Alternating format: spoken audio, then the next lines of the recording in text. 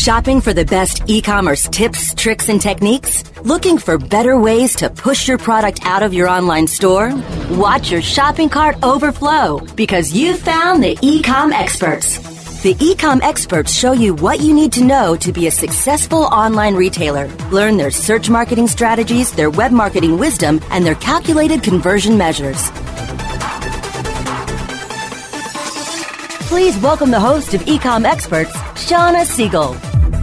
Hello, and welcome, everybody. You are listening to our show live. Today is Tuesday, July 30th. Holy cow, time's flying by. I think we discussed this last week. So anyway, today we're talking about building up your authority. Not just your brand, but your website. We need this authority. It's so very important. So you know what? Let me go ahead and introduce my co-host. My co-host for today is, of course, Mom, a.k.a. Rene, a.k.a. Y'all know her by now, so I don't really have to do that much of an introduction. Yeah, some of those AKAs we aren't allowed to say on radio, so that's okay. Yeah, we won't mention those things. We're trying to play those ones. Yeah. Trying to play nice. Yeah. Okay.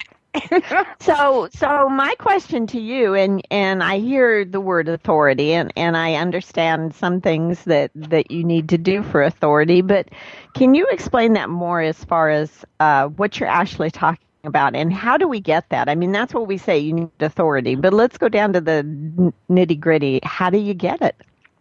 You know, we've got 10 tips that we're going to cover today as far as authority, because there's a lot of different authorities when it comes to your website. So for instance, you want to build up your brand's authority. Like, what makes you awesome? Why should your brand be considered the authority brand to go to? Not only that, but that builds up like your website. Your website should be like the authority of all things when it comes to, what you sell. And then there's this authority that's given by, social signals and SEO signals and trust that's coming in that the search engines are using. So for instance, yes.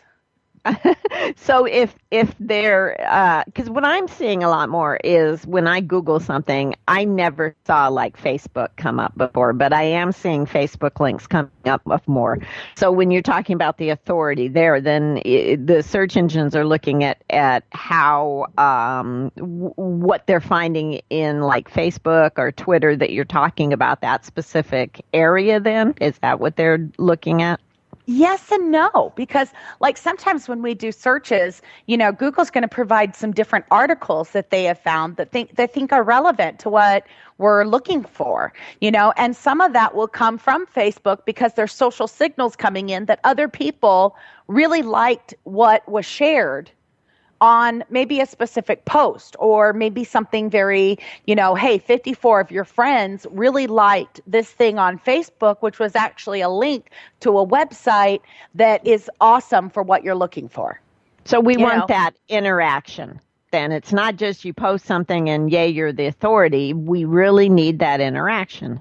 You need the interaction. You need those social signals coming through, showing that, yes, you are the authority, but you also need other type of signals coming in. We want trust signals. We want all of this, because what it comes down to is like, there is a thing that when we're doing our reports for our coaching customers, where we look at what is your domain's authority, and the domain authority basically is what's the likelihood of a single domain, that ability to rank well in the search engines. And then what we look at is page authority.